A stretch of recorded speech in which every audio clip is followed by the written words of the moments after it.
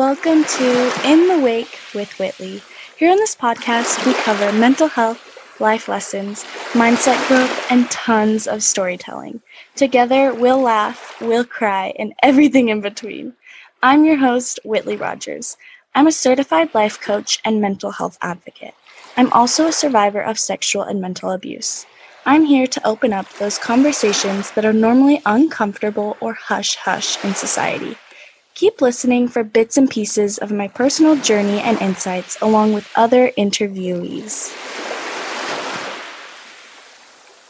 All right, I am back this week with a dear friend of mine as my guest speaker, and I have been so excited for this episode. It's been a long time coming, but we're finally here, we're doing it, and I have Harpartap here with me today. So I met Harpartap in my senior year of high school. We both went to Nevada State High School where we were doing dual credit classes, taking college classes while getting our high school credits. And the first time I interacted with him, I think it was like an icebreaker, get to know you class where we were kind of debating on different topics. And one of them was religion. And with teenagers, there's a lot of rebellious teenagers that want nothing to do with religion. And so there was a hard stance there. But Harpartap stood up and opposed a lot of those people and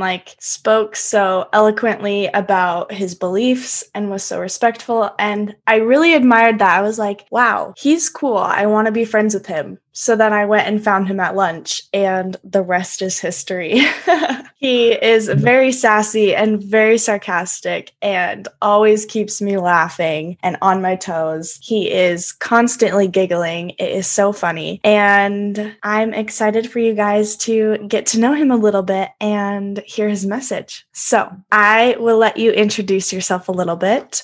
Tell us who you are and what is your story. Well, thank you very much, Whitley, for inviting me to this podcast. It is a pleasure for me to share my story with you today. So if you want to make that long story short about me, I was born and raised in France. I had the opportunity to spend my junior and senior year of high school in Las Vegas. And actually, I remember that speech that I gave at Nevada State High School about how people needed religion. Like you said, teenagers, they are really in extremes of the answers you can give to this question. You were actually one of the people who congratulated me for that speech. I remember that. And then, obviously we had that lunch. That's when we actually met. And then after high school graduation, I had to move back to France. And actually, I'm glad we still are friends, even though we are so much far apart and we keep writing to each other.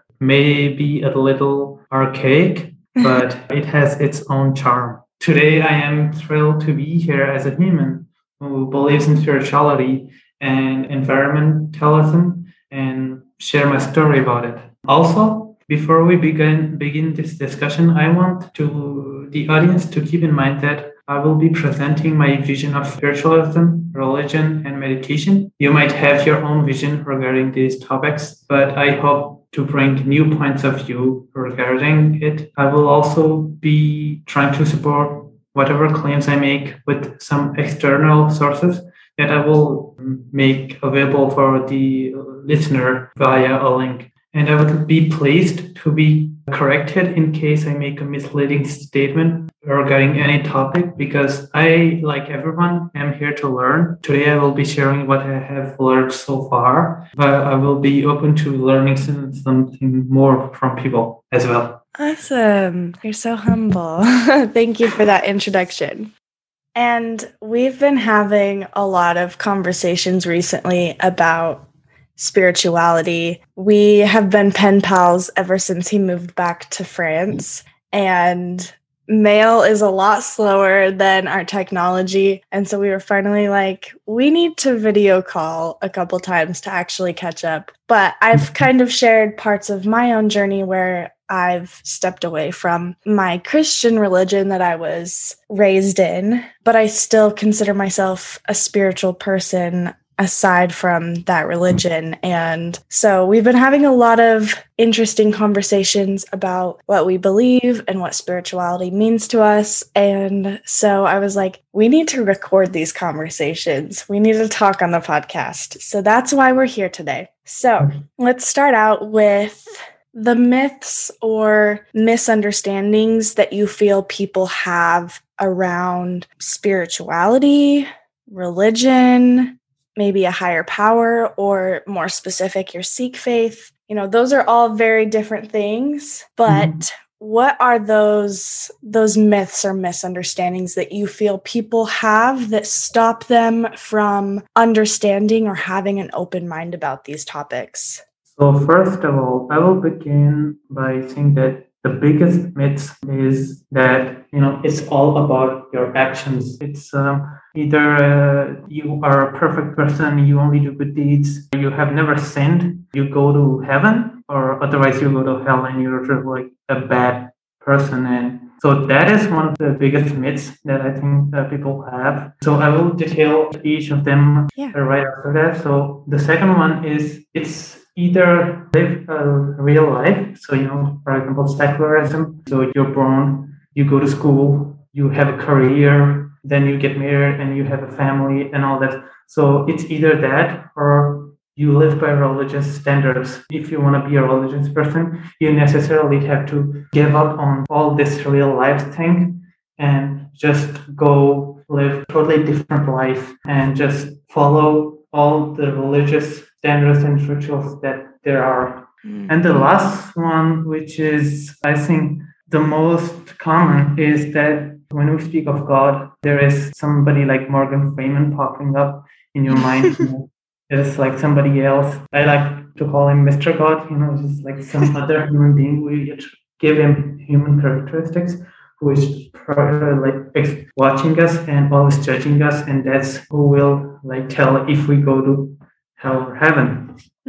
So all of these, I think, come from a misunderstanding of any spiritual or religious tradition that there is. Because, for example, the sinner, if it's all about your actions, we have a free will. We can choose between right and wrong, and we are responsible in some way of our own deeds, and we are responsible of when we get into hell or heaven.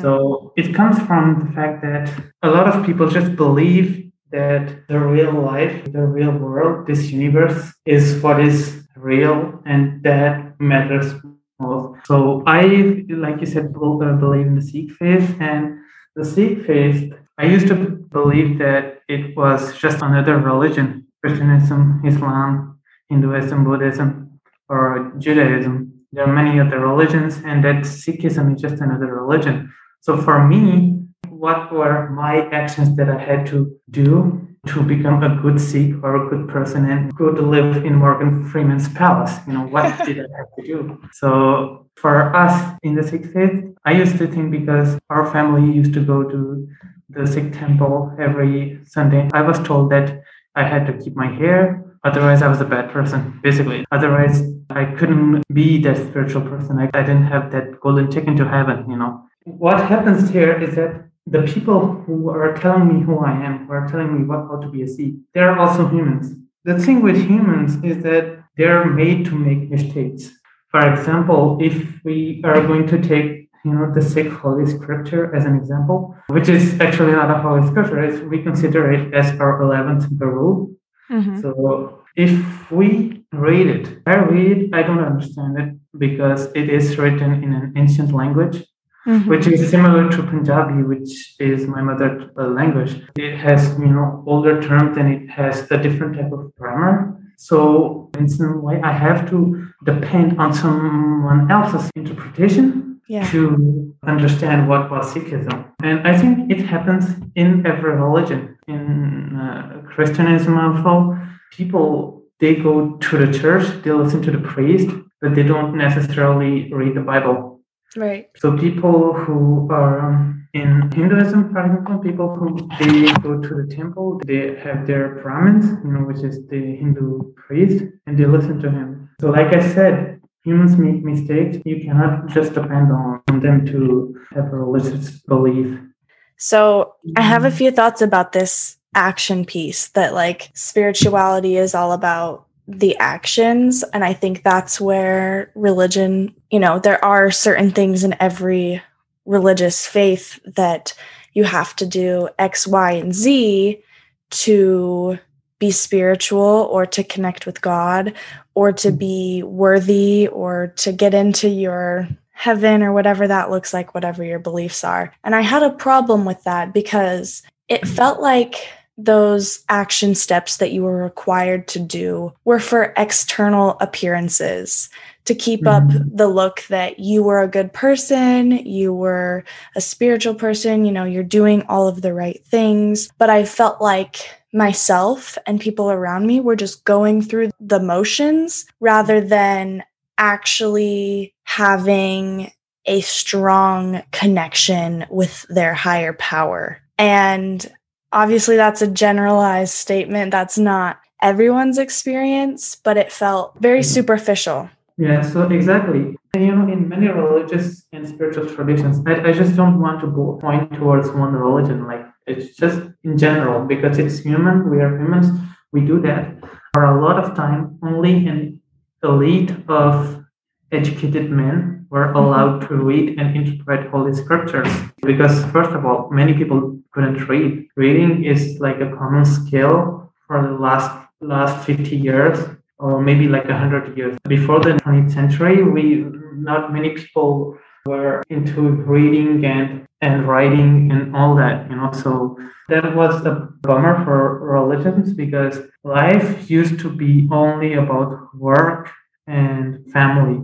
And as I say, so the people now who are allowed to read, they have their own interpretation, and sometimes they tend to make their own statements. So they will read it, whatever they interpret it, they will make it that's true.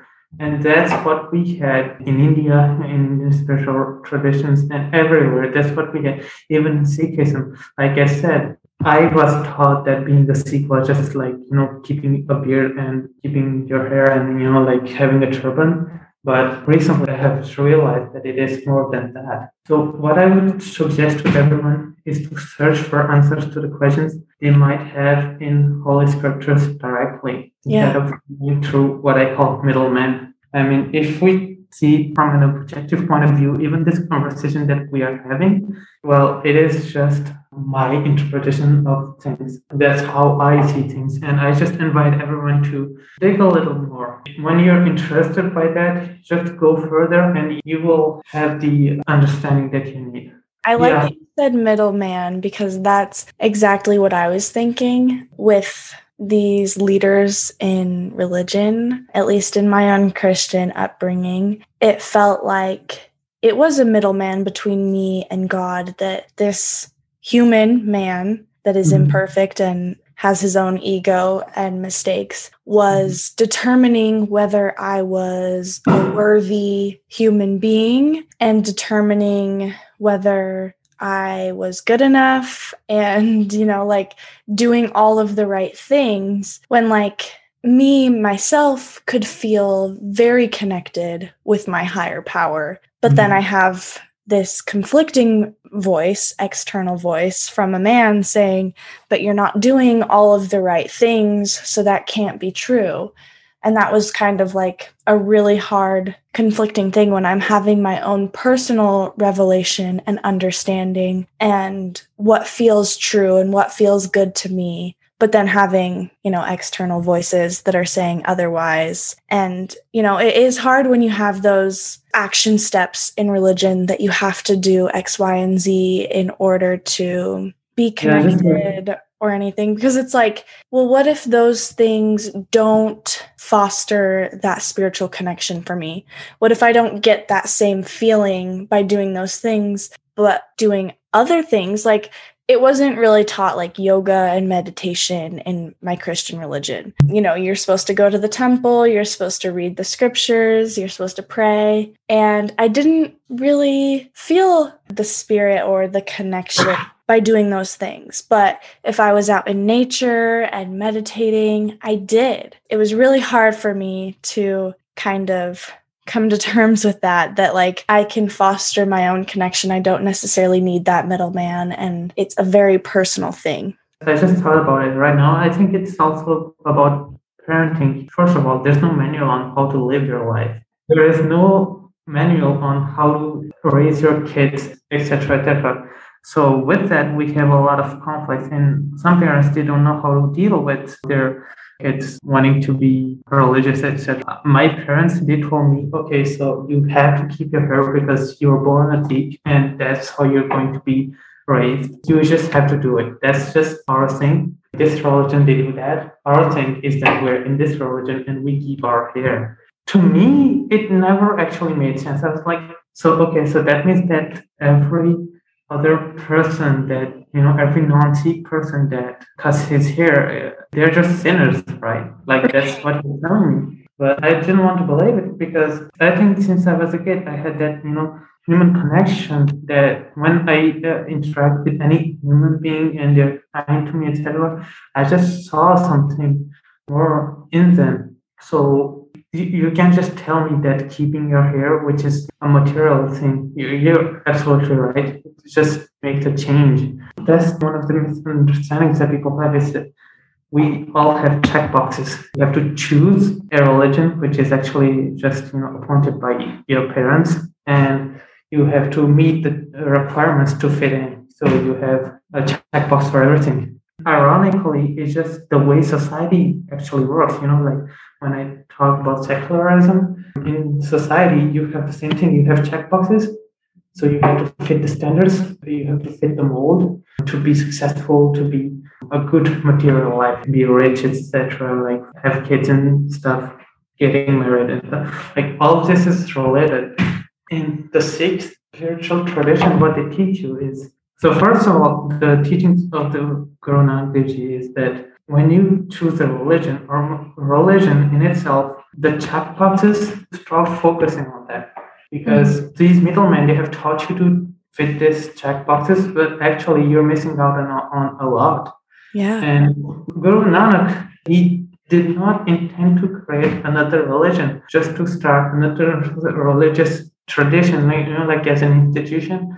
That so you can be a Christian, a Jew, a Buddhist, a Hindu, or you can also be a Sikh. That's not what they did. No, what they actually did is just bring what was already there. They brought it to light. They just made it clear that that's how things actually are. Until now, we have learned that in society there are just like two ways of living a life.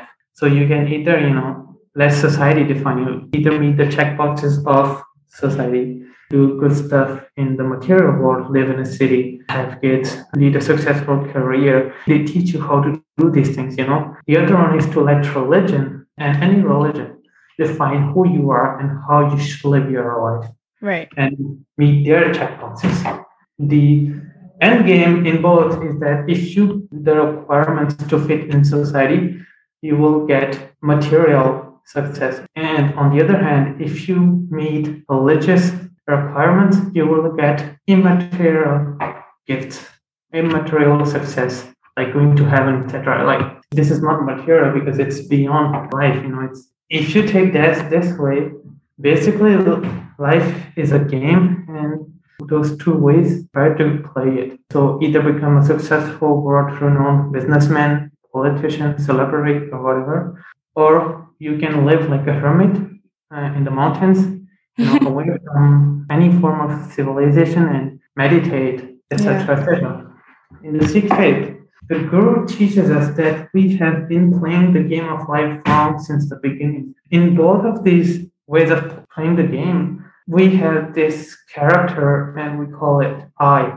Our first thought is that I exist. I am a person and I need to get a golden ticket to heaven by practicing good deeds, or I need to become the leader of this country, or else it's doomed. We have that ego in us that is teaching us what to do. So Guru Nanak clarified with the first mantra that he gave to people that he recited, which is called the Mool Mantra. He said, there is only one God who creates, sustains, and destroys. There is no other at all. So I think that's the first thing that people have to learn about the Sikh faith is that any spiritual tradition actually does not incite you to play the game of life as I said right now. So according to Guru Nanak Dev Ji, this universe is a play in which all the characters are played by the one and only actor. So I think that's what we have to focus on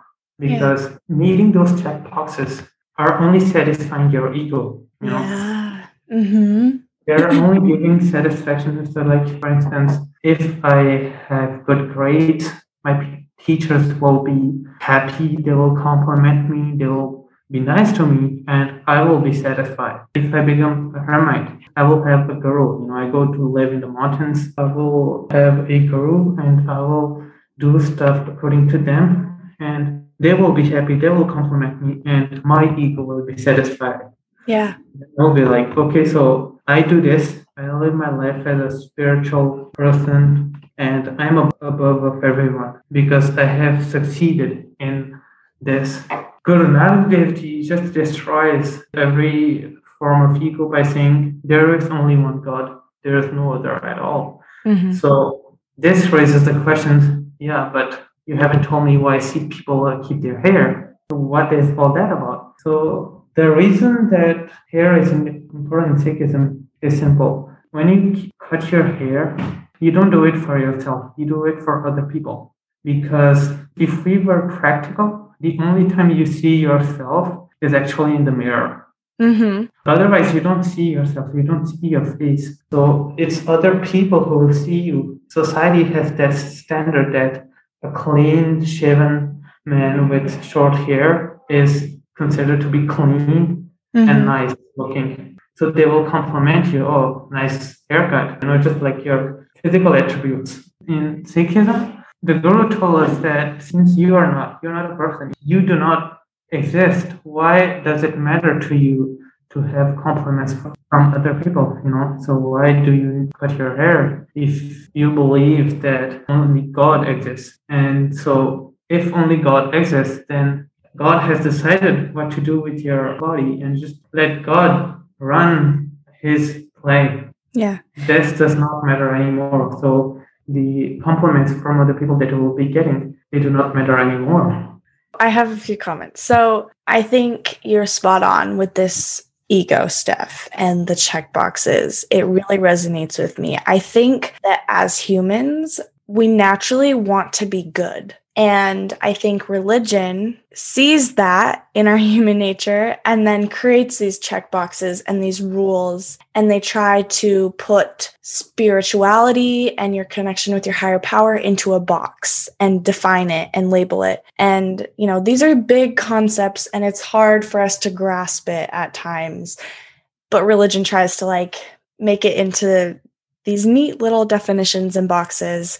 And so I think that in a way, just acting on people's nature to want to be good. And so they're told you have to do this and this and this to be good. And then it's that virtue signaling of our ego that like, well, I'm doing all of these things, so I'm a good person and I'm succeeding in life, but you're not doing these things, so you must not be a good person. And it's like that all or nothing thinking and pitting each other, the us versus them. The ego gets in the way. And the virtue signaling, because these are these external checkboxes to keep up appearances that you are doing good, you are doing better than the person next to you, I think it's an easy trap or cycle to fall into. So I think that's really interesting that your belief system is really about letting go of that ego or quieting it, because I think that's a huge, huge issue with humans in general. Exactly. You have resumed it very thoroughly and very concisely. Like, it's all about your ego. It's all about in there. Your belief system is also very interesting that you believe like there's only one God. I see that also in religion, that all of these religions, they have their different definitions and labels. They may call their God different things, or some people say that they pray, others say they meditate. I don't know. We all have these different labels for things, but my belief is that it's all the same concept. It's all the same feeling, and it's that same connection with your higher power, but we just call it different things. But in the end, it's all the same. Whether you call it God or the universe or spirit, I do think that it is that same connection and it is that same feeling. Exactly. Yeah, that's it. Like we have this division among humans. It's, for instance, when you play basketball, well, you watch the basket tournament and you say, I like the Lakers and I'm one of them and they're the best team. So that makes me a good person. It's just like every other people, like if you don't like the Lakers, then you're just horrible. You're wrong. Yeah, you're wrong. So I think we have the same in the religions. We have made it check boxes into squares. We have like you said, religion is like a label. You just are identify yourself with, and you say the way I believe things, that's the best way. There is no other right way to believe in things. And I think that is the greatest obstacle for anyone who wants to actually find the light. This is what is stopping you from being enlightened in some way. That is what the Guru teaches. Like you said, there is only one, but we have many ways to call him, many ways to name him. But that power, that oneness that is running the universe, you cannot just name it. Because, like, for instance, like my name is Harpartap. You call me Harpartap. Harpartap to you, it's just a word. It's all information that you have about me, like our friendship, like our memory of Nevada State High School, all of that. That's what makes Harpartap meaningful to you. Yeah. It's the same in religion. I can take any name. I can take God. God in itself is just a three-letter word. But this is one way out of many to describe God, to call God. If you say, oh, I believe in God, but you believe in something else, you call him something else, so you don't believe in the same thing, that is just, again, ego and self-narcissism. The way I do things is the best. The way you do things is not. So that's what makes you wrong. And Sikhism is all about that, is fight your ego. I have my own projections or interpretations about God. So generally, from my understanding, from what I have learned about different religions, a lot of people put God into a box of a man. Everyone says he... Morgan Freeman, yeah, exactly. And so that's hard for me because, all right, so at least in my religion, they would say that God made man after his own image. But I feel like man made God after his own image. And that we're projecting what we know about humans onto a higher power. And that this is a humanly figure, he is a man. So I don't think I necessarily believe that my higher power is a man or a woman, that it's not a human being. So I feel like maybe this is just the feminist in me. I don't attribute those pronouns to my higher power, and we can totally disagree. But that's just my own projection and standpoint as far as right now. What do you think about that? Well, first of all, when you said about God made man according to his own image, I think this comes from the Bible, right? Yeah. So I think that there are many ways of interpreting this, but more importantly than anything else is that if I am not wrong, the Bible's first language it was written in was Hebrew. Am I right? Yes. So let's just do a little bit of history. It was Hebrew, and then came the Romans. So here we have an issue is that Romans, they have their own religion, and they're not really happy about this idea of one God. Right. Well, we all know the story of how the prophet Jesus, he was killed in his human form was just ended by Romans because they were not happy about his beliefs.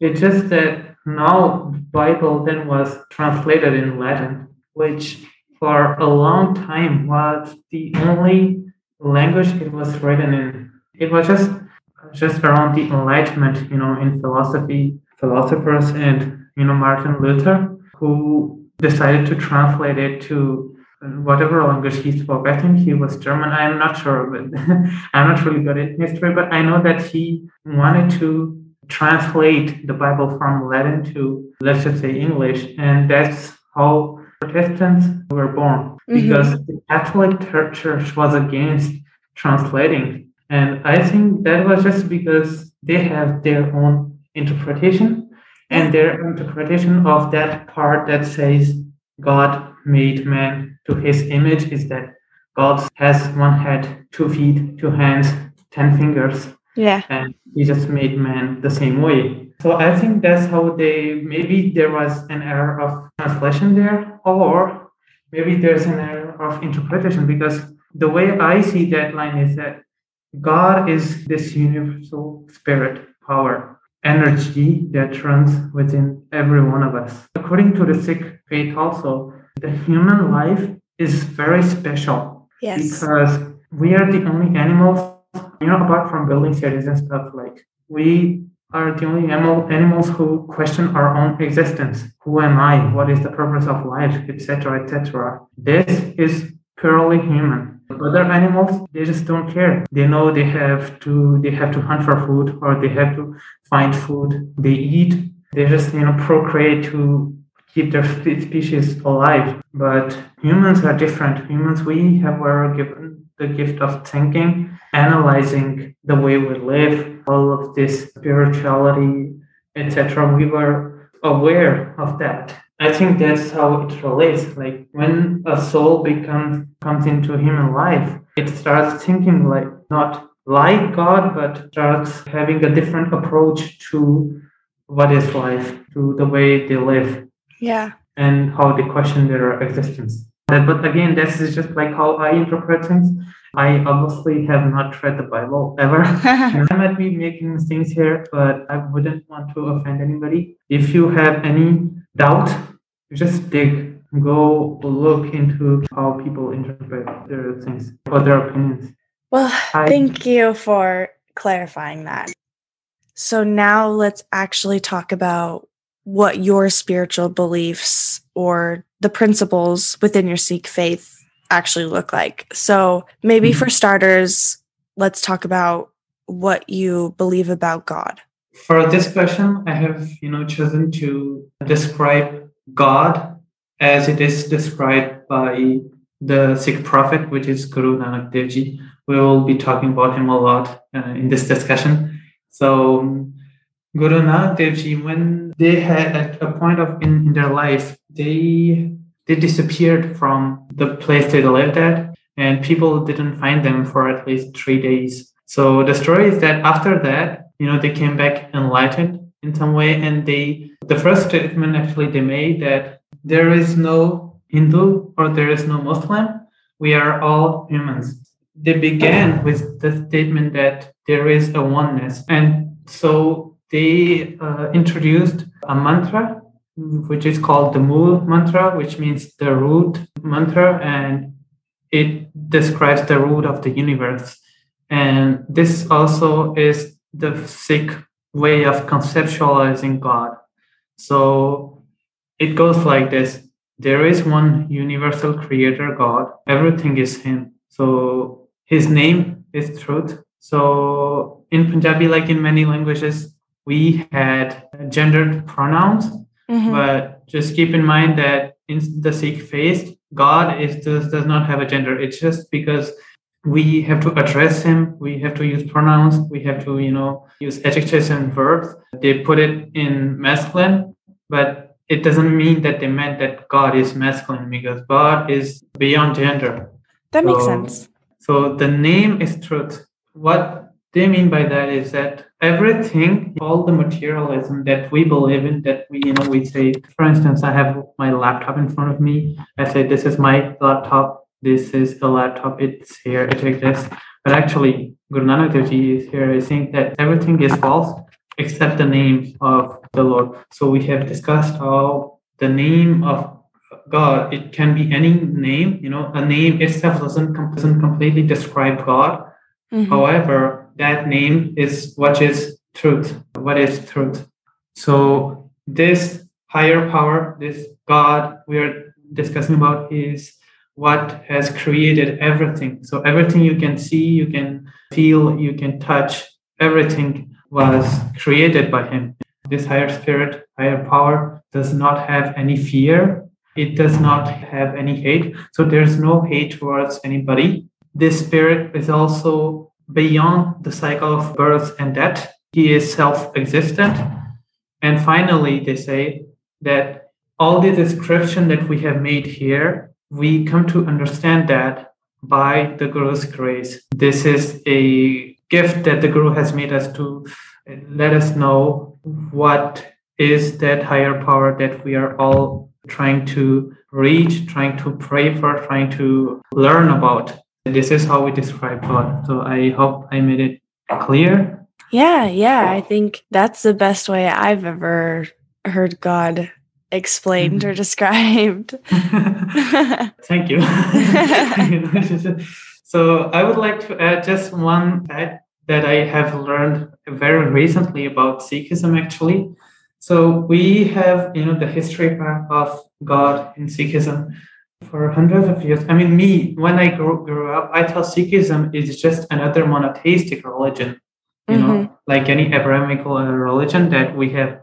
We believe in one God that is separate, that is somewhere else. Like I said, the other man with a white beard, judging us 24 hours a day. Yet I have learned that Sikhism is actually something different. It is a panentheistic religion. This new word that I have learned from a presentation about Sikhism. Panentheism means that we do not believe that God has a limited envelope. Since God is beyond time, beyond cycle of birth and death, he does not have a shape. He does not have a form. It is actually everything that is in this universe. This universe is a part of him. So that's what makes him omnipresent, timeless, and infinite. We cannot describe God as he would have a shape or a form. It's like this intangible, infinite energy that holds the universe together. It is everywhere within everyone. I love that. If you wanted to, like an image of how God and this universe is related, got this example, which is a nice example. It's just like a dancer. A person who dances, you have to be there to watch dance. Their dance, you cannot be separated from them. Because if you take an artist like a painter, the painter does not need to be there for you to admire the painting. We have paintings hundreds of years old and they're still here. We can admire them in, real. However, for dancing, you need the dancer to be there to admire his art, his performance. Right. So the universe is kind of the same thing. It's a manifestation of God, like a dance is the manifestation of the dancer, and you cannot separate them. The universe is dependent on God. God is not, however, dependent on the universe, but the universe itself, it is a part of God, and it is there because God is there. That's how I have perceived it in Sikhism.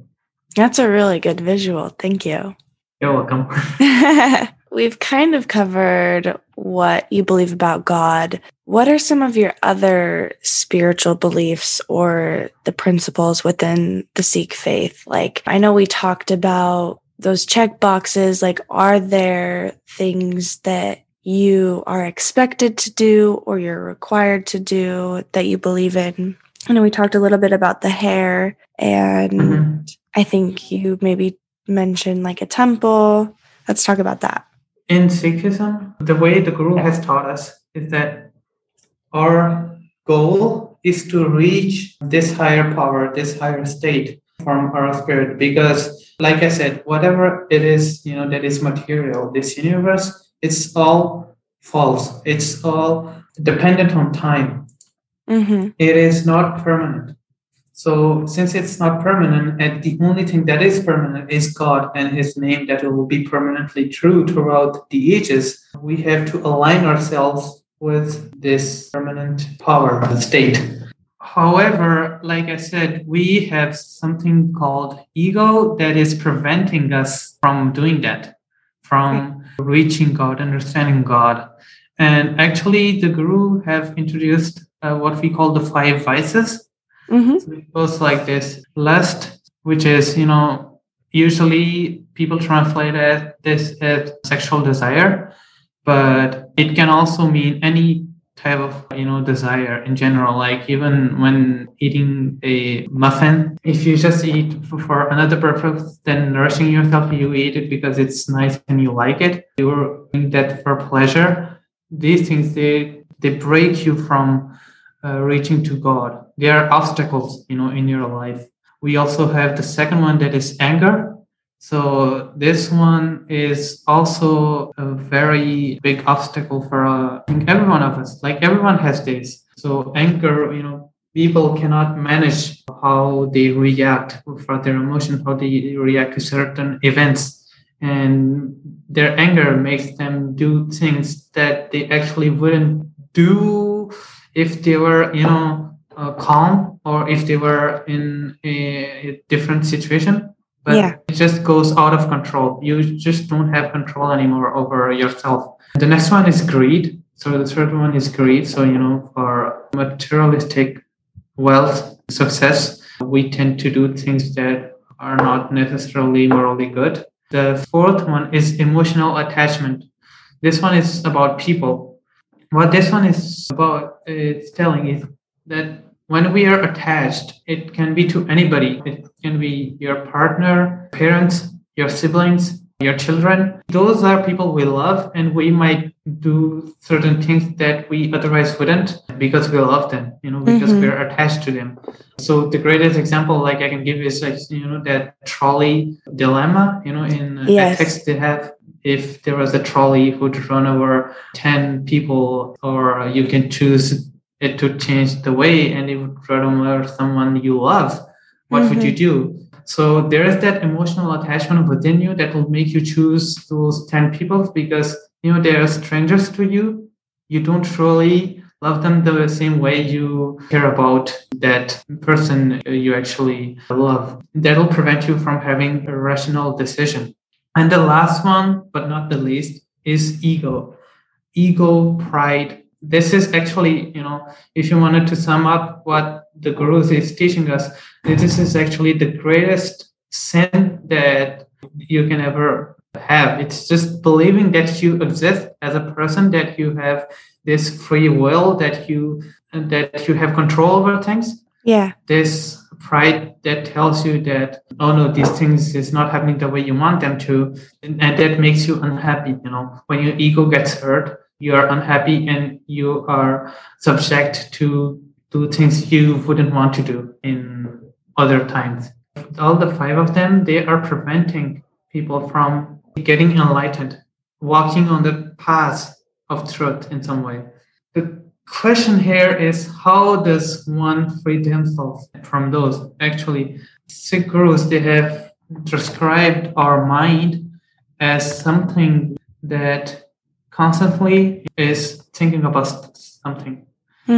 This mind of yours is always influenced by these five vices. Always thinking about, for instance, your career, your family, your pleasures, your wealth, etc. It'll always be into this. The goal here is to control this mind, control your mind and get a control over all these vices. So you are in a constant, you're not biased by any of these vices. So you are in a constant state of calmness and peaceful. You're in a state of peace.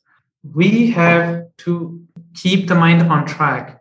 And how do we have to do that? I wouldn't say pretty simple, but there is only one way to do that. Actually, it is by meditating on the name of God. So that name that we said was the true name.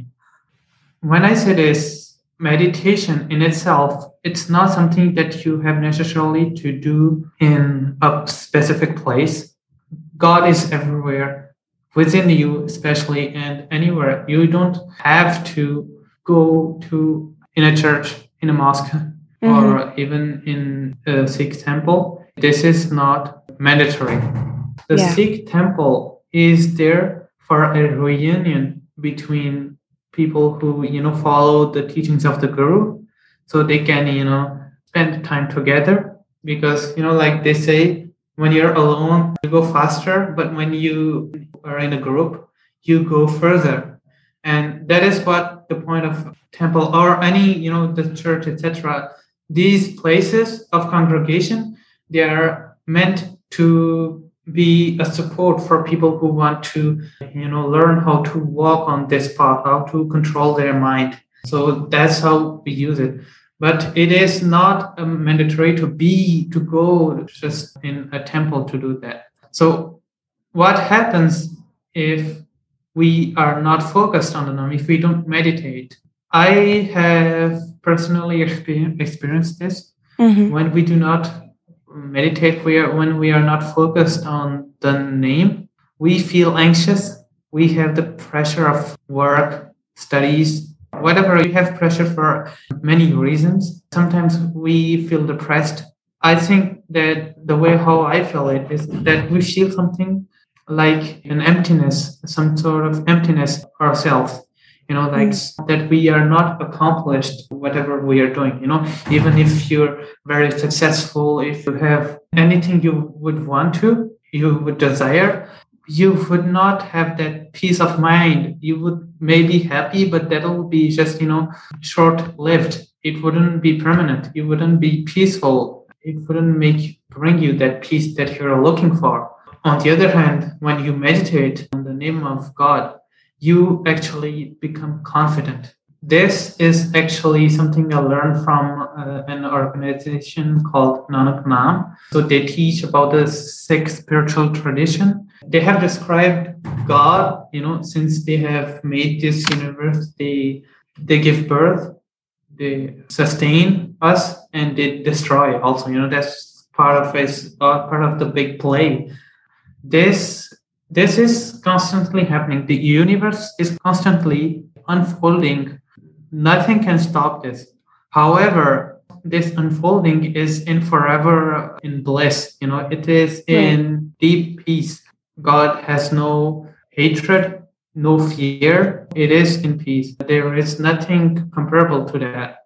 It is kind of like, when you create something, for example, if you draw, or if you made a sculpture, if you're an engineer and you just build some new machine, at the end, when you finish your work, any type of work, you feel accomplished. There's a sense of confidence that comes in you. It is short-lived, but this is the state of God that is permanent because it's permanently creating. Wow. Right.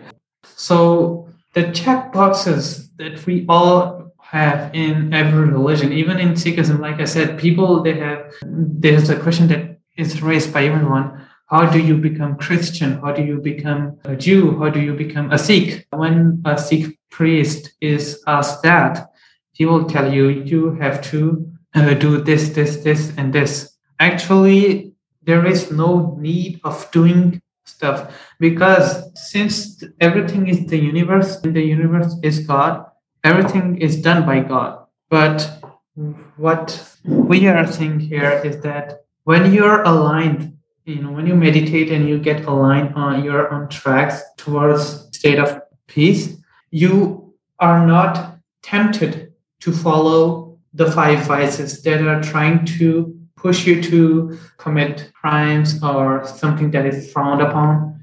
They do not push you to doing that. So you have control of your mind. And once you have that, actually, naturally, because you will have a control over your ego, you will understand that there is no point of cutting your beard or trimming it or your hair, etc., because there is no point into pleasing others and getting compliments back to be satisfied. There is no point in that. However, in the Sikh, not the spiritual tradition, but in the Sikh religious point of view, many people will believe that this beard, this hair, this turban makes you sick, which is not true. The first thing that makes you sick is to follow the teachings of the Guru. And the first thing the Gurus teach you is to give up on your ego.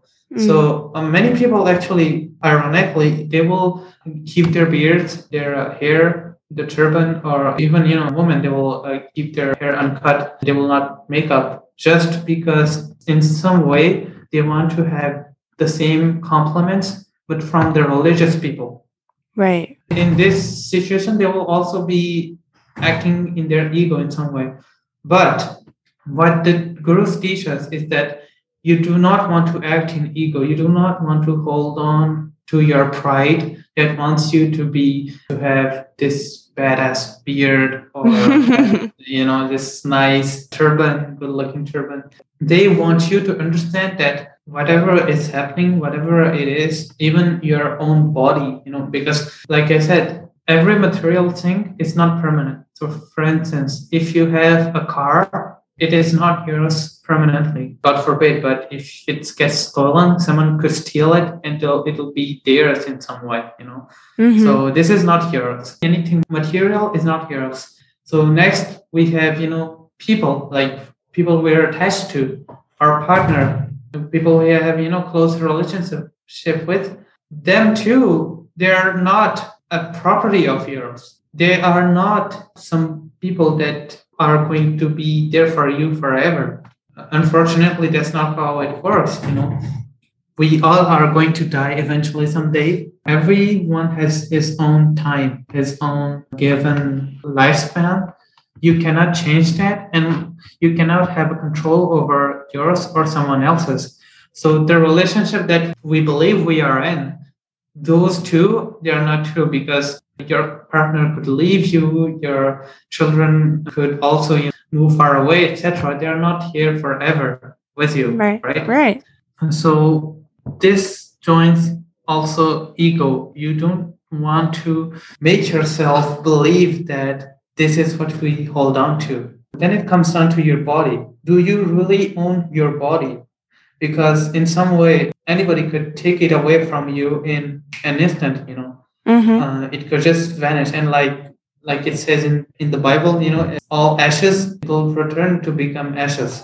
So the Guru is telling us, even your body, that you believe that you have a control over, etc., that you own, is not yours. So the last thing that you might think is left is your mind, inner voice that is constantly speaking, because it never stops, right? You're always thinking about something. This is the mind that gets distracted by the vices. This is also not permanent. This is just an illusion that you have. Again, it just joins how we describe God. The only thing that is permanent is God, and that is everywhere within everyone. Since that is the only thing that is true, this is the only thing you can actually hold on to. This is the message that Gurus has given us. Now that you are holding on to this higher power that is within yourself, first of all, you're in a state of peace, and also it doesn't matter to you anymore whether if you're rich or poor, what is your ethnical background, what is your social status, how do you look like. It does not matter to you anymore if you have a beard or not. It just does not matter to you being clean shaved. We say it is clean shaved. That's what makes you clean, makes you look clean. You're not distracted by these compliments that people are constantly going to give you about your good lookings. You will not be distracted by that, and eventually it will not matter to you anymore to have that beard or to have your hair, because you will be attached to God, and God has a plan for your body to be like, and you have decided to be okay with whatever God's plan is about your looks. These things don't matter to you anymore. You just let God play his play, and you just let God design you. So the last one is about the turban. So what is the story behind the Sikh turban? The first thing we have to know is that the turban is not something that the Sikh gurus introduced. Oh, really? At first. Yeah, no. I mean, the turban was there even before the tradition. So before Guru Nanak Dev Ji, the turban had a meaning. The turban was actually in Middle East and South Asia in Indian Peninsula. I don't know if it's a peninsula actually. The Indian subcontinent. The turban was a sign of power, of superiority, and you had to be a sultan, which is Muslim emperor, one of the men in the elite of the society. You had to have a turban. It was a sign of distinction and discrimination. So the gurus has taught us that since there is only one God, we as humans, we are all equal. May we be Sikh, may we be from any country, from any religion, may we have any beliefs, we are all human and we are all equal. Your wealth doesn't make you more important than someone else in the eyes of the Almighty. We are all equal. So the gurus have taught us that since wearing a turban is practical for a long hair, it is the same for everybody had to wear a turban to symbolize that equality among everyone, because the turban is like a crown. It's like that is the insignia of the powerful and of the sovereign. This is a sovereignty insignia. So everyone who follows the teachings of the guru, they are sovereign with themselves. That does not only apply to men. Religion. We may see mostly men wearing Sikh turbans, but women have the same importance in this tradition, and they are also subject to this rule that you're equal to everyone. You're the same, so you have to wear that turban that is also practical, but also an insignia of your sovereignty, independence, and you're following, the teachings of the guru.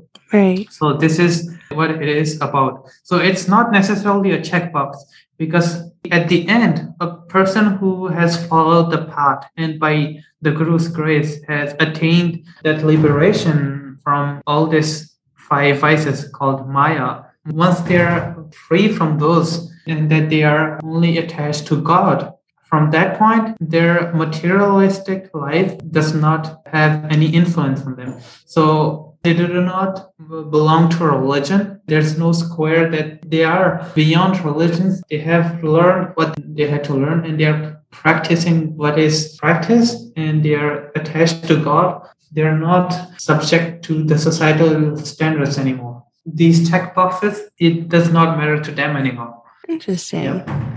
So, do you believe that the 5 vices are sins and that's like considered sinning? Well, actually, I don't really like the word sin in itself, because when you say sin, it has this connotation of if you do that, then you're a horrible, bad person and you need to go to hell. We have not spoken about that until now. Like the gurus never discussed about hell or heaven. They're only talking about constant bliss, that is the higher power. So these are not sins as we might think of them. However, those are something you want to have control over. And let me be clear, these 5 vices, they are also part of this higher power's play. These 5 vices, they do not exist beyond the control of God. They're not beyond God's control. They're within it. Everything in the universe is within it. Those are just something that give you delusion, because those are all what make you attached to material stuff, to your life, to everything we have listed before. And so these are things you want to avoid to be dependent on. You don't want your mind to follow these. But in the Guru's teachings, so the Sikh Holy Scripture, they have said that everybody makes mistakes.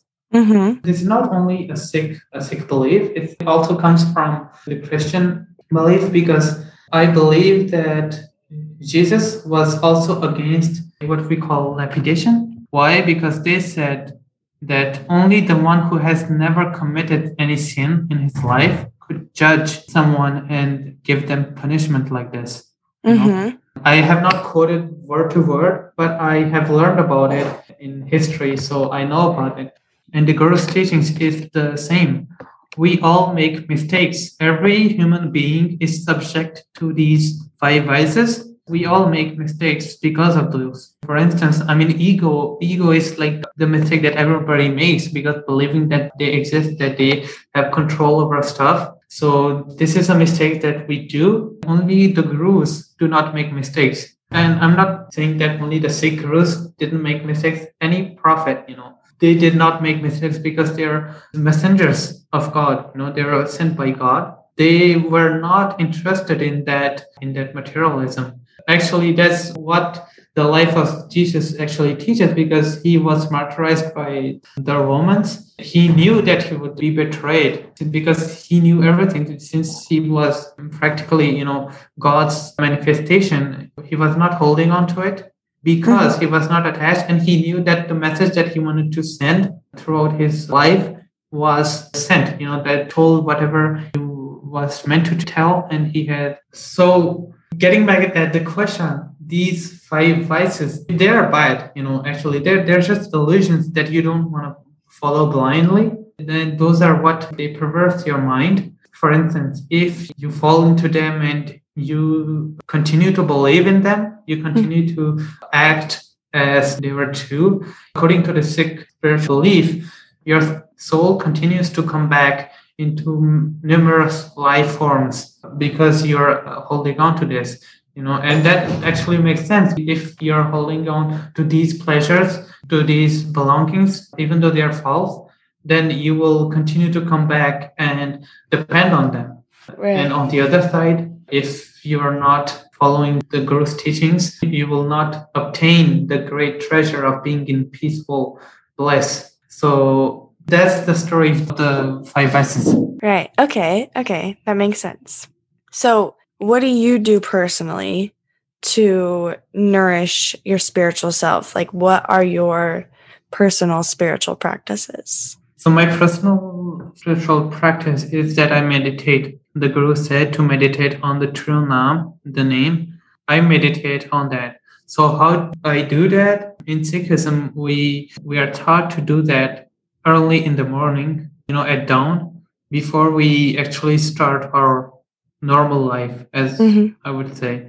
I wake up and that's the first thing I do. Actually, I have to wake up a little bit before everything that is planned in my day, so I have to wake up early and meditate. So for me, for how I do it is that I sit quietly and I try to only think about the name of God, which is in the Sikh spiritual tradition, it is Vaheguru, which means Vaheguru is the greatest, the supreme Guru, that is God, it's the great name, the supreme creator of everything, the supreme Guru. That is what it means, and that's what we meditate on.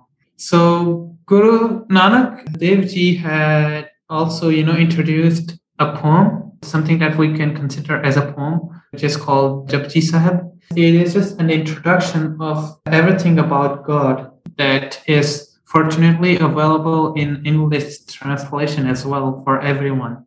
That's actually how we do it. There is no need to be at any place, to be with anything. The only thing you need actually is to be yourself and in a quiet place. When I started doing that, at first I only did it, in the morning. And then I just would continue to live my life, live it as an atheist, practically, with being concerned by worldly affairs, etc. But now I have learned that the Guru's teachings is actually to constantly be in that state. Even when you're driving, I live in Paris, I don't really drive, but when I take the train or the subway, I always have that in mind. I have always meditate on that, and that's what gives me this peace, this feeling of accomplishment permanently, no matter what happens, even in bad situations. Otherwise, I would be, very stressed and very anxious, and I feel confident in those as well. So, how would you describe having this spiritual connection has affected or changed your life? Like, do you believe that it makes you a better person? So, like I said, when I meditate on that, I feel accomplished. I feel fulfilled in the inside.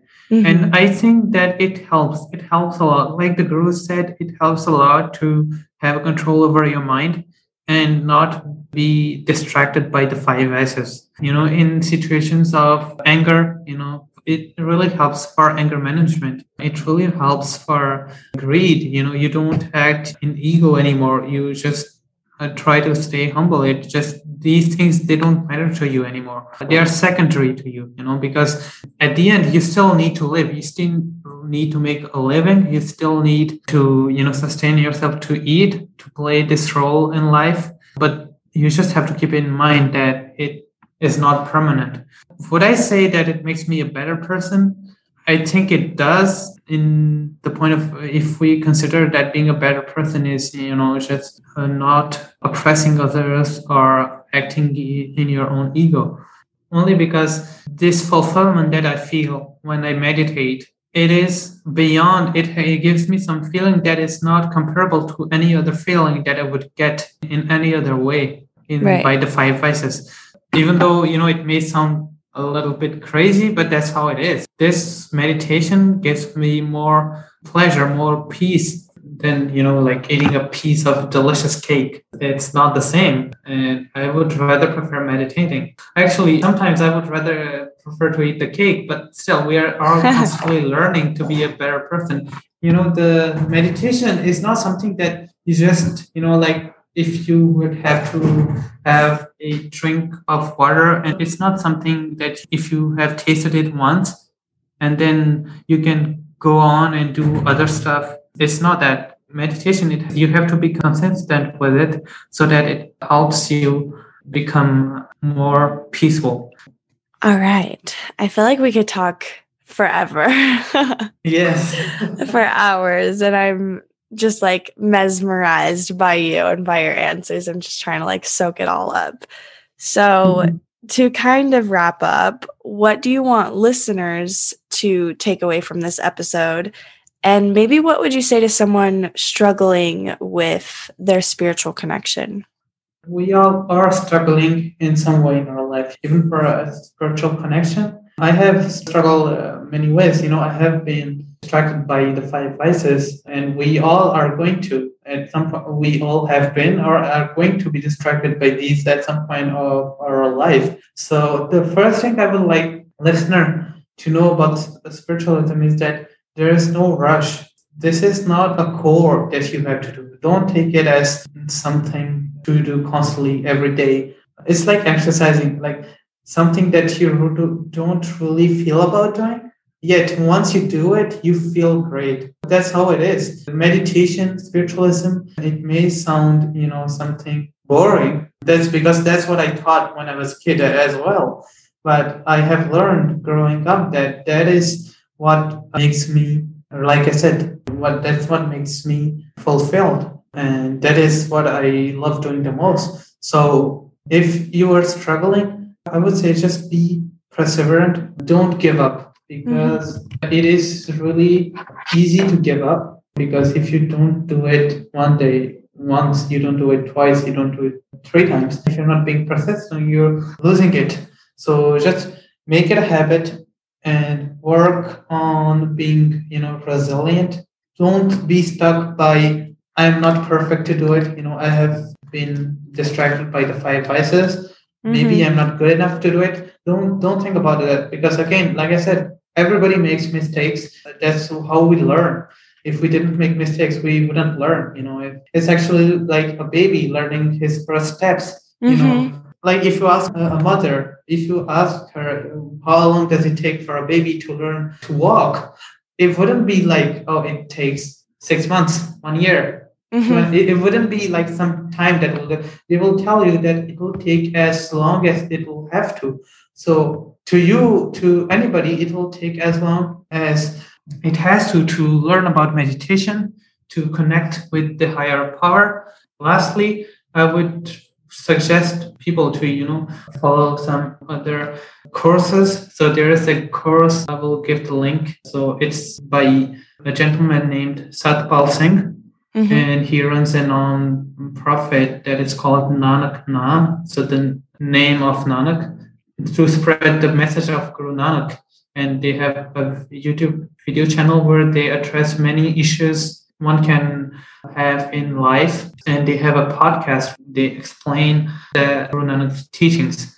And finally, they have a course on their website that teaches you how to start meditation. Fortunately, it's free, anybody can do it, and it's in English. So I have not tried it myself, but I think it is a good tool for people who are new to meditation to try that. Also, there is another gentleman, late Dr. Wayne Dyer, which I know because he's popular in the Western culture for his different works regarding spiritualism, and also his conferences for self-improvement speeches. He gives you tips to improve yourself as a person. And also, I would like to quote him. He said, "We are not our bodies, our possessions, or our careers. Who we are is divine love, and that is infinite." So I think that is, that is the same message as Guru Nanak has given to the world. And this person, Dr. Dyer, has written books, and they also have a video that teaches you, that can help people before they go to sleep. A short 6-minute speech that will help you overcome your fears, your struggle with meditation and the 5 vices. Again, I will also put that YouTube link to access that. And finally, I would suggest people to dig more. What this podcast, this is just a small, very tiny introduction. It's a starting point. This is where your journey begins. And if you want to continue, there are many other sources where you can find good tips, good information about meditation and how to do it. And you've provided so many awesome resources that I will be linking, and I'm excited to explore more. So that's awesome. Thank you. All right. So if people want to reach out and connect with you or talk about this further, where can they find you? So I am working on having my website. It's going to be a blog.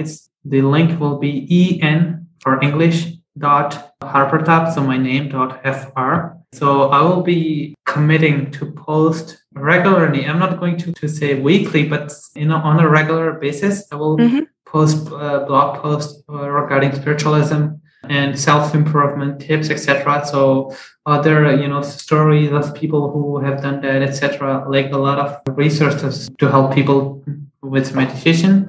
I have my Twitter and my Instagram account. They're both the same. So it's at Turban Ator. It's the reference to the turban. And the last part is a reference to my favorite Marvel character, which is Thor. Without the H, so Turbanator, that is a name that the British gave to people who wore turbans in India. It's just a mix of that and Thor. I just wanted to add that anybody is welcome to reach me to discuss with me on any topic. And also, if I have made any mistake, to correct me, I am open for that. Awesome. You're so amazing. I love it. I've loved learning from you and having this discussion. So you know that I always end my episode with a little song recommendation. So you finally get to give your song. So for an English song, I have chosen 100 Bad Days by AJR.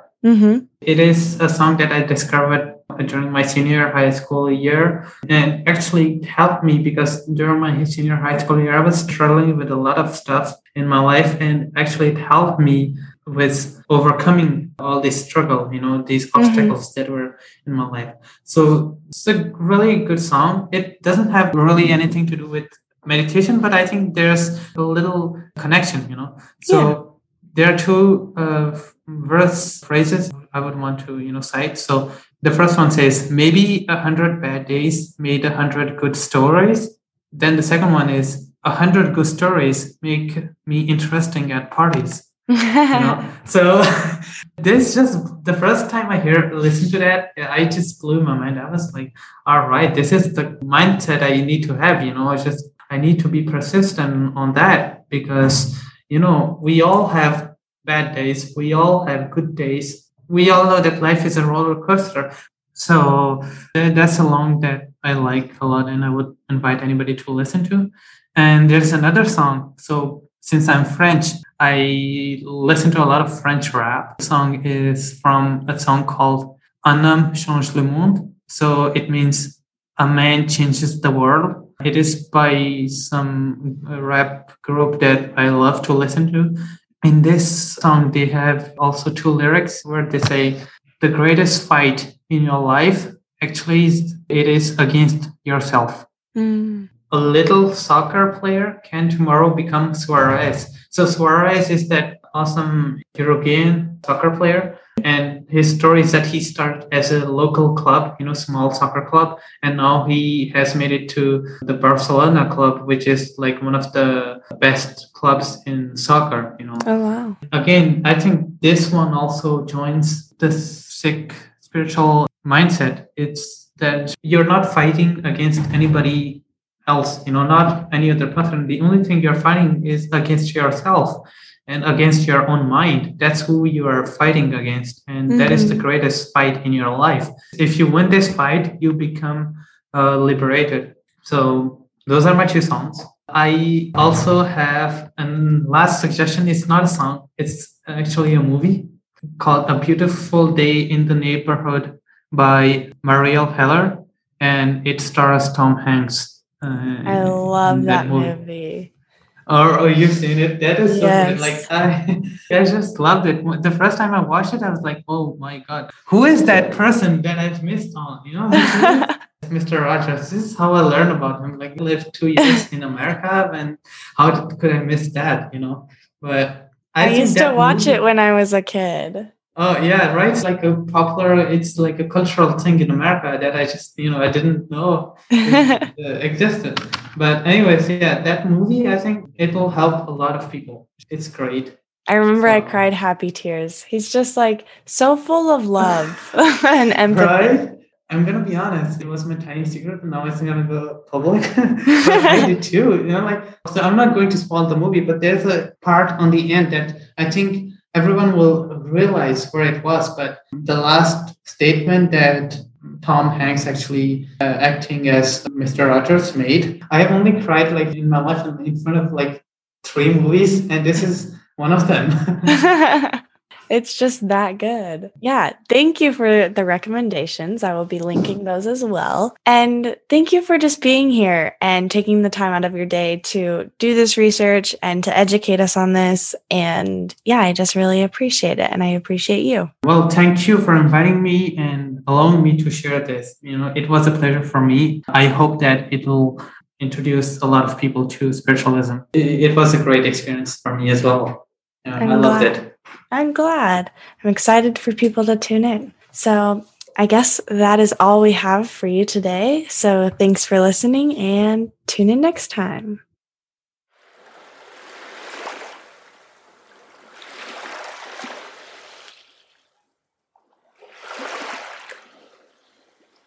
I hope this podcast left you feeling empowered, better understood, and less alone in this crazy thing called life. If you like what you hear, leave a rating or review and share it with your friends. Thanks for listening, and tune in next time.